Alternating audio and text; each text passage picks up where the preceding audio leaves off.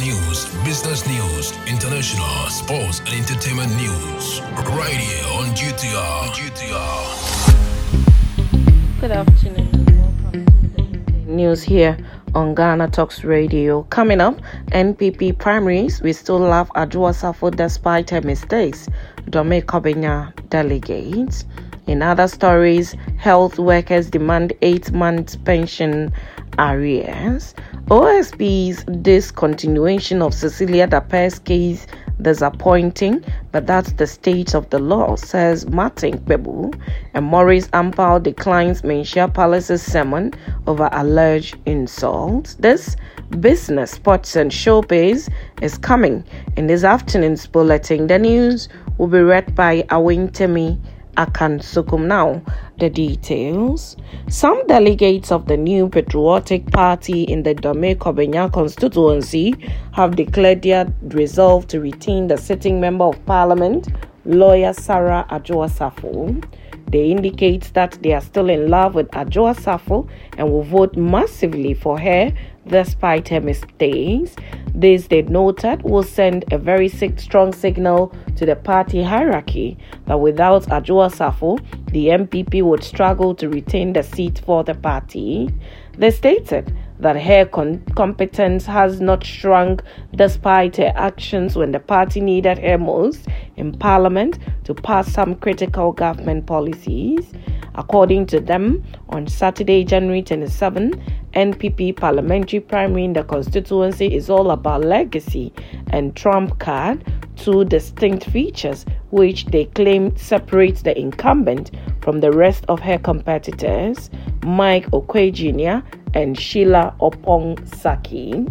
The delegates described Adwoa Safo as the hen that lays the golden eggs, arguing that the constituency under her leadership has seen tremendous growth, especially in the area of road infrastructure, health, water and sanitation, education, energy and security, among many others. They contended that Dome Kobenya has always got it right in choosing the best to represent them, stressing that the outcome of Saturday's polls would not depart from the previous elections. Now, to some health, the Ghana Registered Nurses and Midwives Association, GRNMA, and the Health Services Workers Union have petitioned the National Pensions Regulatory Authority to release their 8 months pension arrears. The two unions bemoaned the deductions of their two-tier pension from their salary, which had not been paid into the necessary account. President of the Ghana Registered Nurses and Midwives Association, Perpetual Ofori Ampofo, called on the authorities to provide some explanations for their actions. Months after month, we see these monies deducted and clearly shown on our pay slips, but they don't reflect in our pension scheme. We check our statement and there is nothing there. At the end of the day, where is the money? Perpetual Ofori Ampofo questioned. Now, the private legal practitioner Martin Kpebu has expressed disappointment over the decision by the Office of the Special Prosecutor to drop the criminal trial, the application to confirm the seizure and the freezing of the funds and bank accounts of former Minister of Sanitation and Water Resources, Cecilia Dape. Despite this, Mr. Kpebu admits the decision was required by law and believes that the work done by the OSP had played a crucial role in the country's governance discourse and confirmed corruption within the administration led by Nana Addo Akufo-Addo. The Special Prosecutor Kisie Jabeng, at a press conference in Accra Thursday, said his outfit had discontinued its case against the former sanitation minister and her associates and officially transferred same to the Economic and Organized Crime Office, EOCO.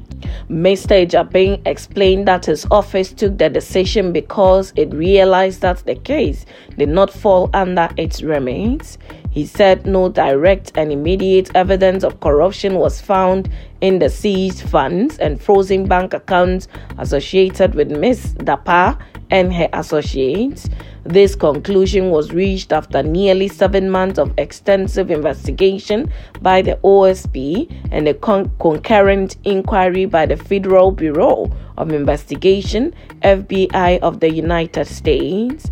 Speaking to Umar Sanda on Eyewitness News, Mr. Kpebu said it's quite sad. It's sad, but that's the state of the law.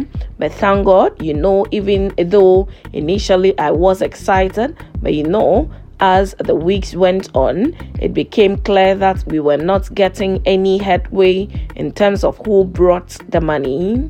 But I am still excited that the fact that we found hardcore evidence has given us an opportunity to bash this government and hold them accountable.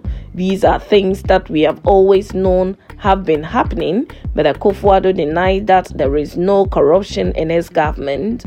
So though so far we don't have hardcore evidence that is corruption, that case still serves a very critical purpose in our governance discourse. We are still using it sufficiently in our public space. So for me, in that case, means we have not lost it all. Now moving to some other stories. Private legal practitioner Maurice Ampao has opted not to attend the invitation extended by the Kumasi Traditional Council following allegations of making derogatory remarks against the Asante-Hene. Alongside the new patriotic party leadership, Mr. Ampao has been given a 1-week ultimatum to present Chairman Wontumi Bernard Enchiboesiakon before the council at the Mensha Palace. In the recent response on Kasapa Radio, Ampao clarified his decision, stating that he would not honor the invitation due to what he perceives as a verbal attack on his integrity. Despite his initial intention to honor the invitation out of respect for Mensha, Mr. Ampao expressed feeling insulted by certain traditional leaders, leading him to believe that his case had been prejudged without hearing his side. I've been insulted, and these assaults have been published all over social media, and my enemies are using it against me. I've been insulted on numerous media platforms. Nobody listening to my side of the story. So why do you expect me to be at Mensha on Monday? He questioned. You've already judged the case. Here then, the lawyer's decision not to attend the sermons comes amidst a backdrop of heightened tension surrounding the alleged derogatory remarks against the Asante-Hene. While the Kumasi Traditional Council had given a 1-week ultimatum for Ampao and the MPP leadership to produce Chairman Wontumi, the legal practitioner's refusal to attend adds a new dimension to the unfolding situation. As the controversy continues, it remains to be seen how the Kumasi Traditional Council responds to Ampao's decision and whether further actions will be taken to address the perceived insult against the Asante-Hene. Now on to some business.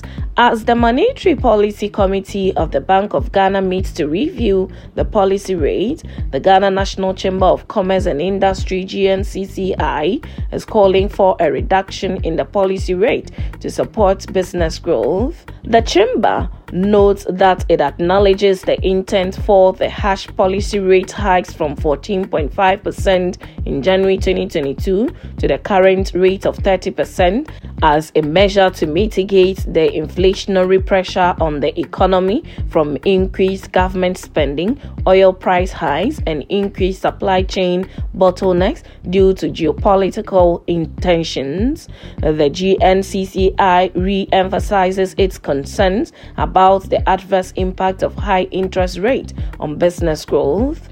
In a statement issued Thursday, 25th January 2024, it noted that Ghanaian businesses are facing a considerable increase in borrowing costs, largely stemming from the high monetary policy rate. Also, the high interest on commercial loans averaging 32% in 2023 adds up to the already high utility tariffs and excessive taxes, making the cost of doing business in Ghana extremely high. As a representative body of the business community in the country, the GNCCI is very mindful of issues that specifically impacts the operation cost of businesses. With the 116th Monetary Policy Committee meeting ongoing to discuss the policy rate adjustment, the GNCCI emphasizes the need for the review to favor the growth of businesses. The GNCCI urges the MPCs to take into account the cost push impact of a high policy rate, it said. Now, moving straight to some sports this afternoon, Mohamed Salah has hit back at the critics who questioned his commitment to Egypt after he returned to England to receive treatment for the hamstring injury he sustained at the Africa Cup of Nations last week. The Liverpool star was substituted during Egypt's 2-2 draw against Ghana's last Thursday, and his presence for the remainder of the tournament is in doubt. Mail Sports understands that Salah could now be sidelined for up to 4 weeks and has flown back to Merseyside for treatment. His decision to return to England was met with criticisms by Egypt's legendary former midfielder Ahmed Hassan, who claimed the national captain should stay to support his teammate. But Salah insisted the decision to return to England was one Egypt and Liverpool both agreed upon. Yesterday, I started a treatment and rehabilitation program, and I will do everything possible to be ready as soon as possible and return to the national team as was agreed upon from the beginning, he wrote on X, the platform previously known as Twitter. I also love Egypt and its people. Salah then appeared to criticize his dictators by suggesting they should try harder. Egyptian media had called Klopp disrespectful for being the one to announce the news that Salah would be returning back to Liverpool rather than his national side. The Liverpool boss has since apologized for breaking the news ahead of the Egyptian FA. Now, straight to some showbiz this afternoon. Mick recently disclosed that he charged $250,000 for a verse, but would be willing to lower his price to $150,000 in the right situation. Every time I do a verse, I charge $250K and up if you got $150K on site and I like the song, we can swap it out. Mick shared on X, according to a 2022 Complex run-up highlighting how much rappers charge for a feature. Mick's price seemed to fall in line with his peers. The feeling native certainly demands a lot more money than J. Cole, who revealed last year that he does not charge for a verse, dispelling rumors claiming he received $2,000 per word. He continued, I am not charging nothing because, I want to be on the song. I wouldn't do that. On Wednesday, Mick went on to explain that his involvement and worth goes beyond the song's performance on the charts. In addition to a verse, an artist gets the opportunity to expand their audience, which includes its tens of millions of followers. And that's how we draw curtains on the Midday News on Ghana Talks Radio. Log on to www.GhanaTalksRadio.com for more of these stories and follow us, Ghana Talks Radio, on all social media platforms. The news was read by Awentemi Akansukum. I say thanks so much for making time. Good afternoon. Ghana Talks Radio. Ghana Talks Radio. This is big. Yes. More music. Ghana Talks Radio. Ghana Talks Radio. This is big. This is big. Ghana Talks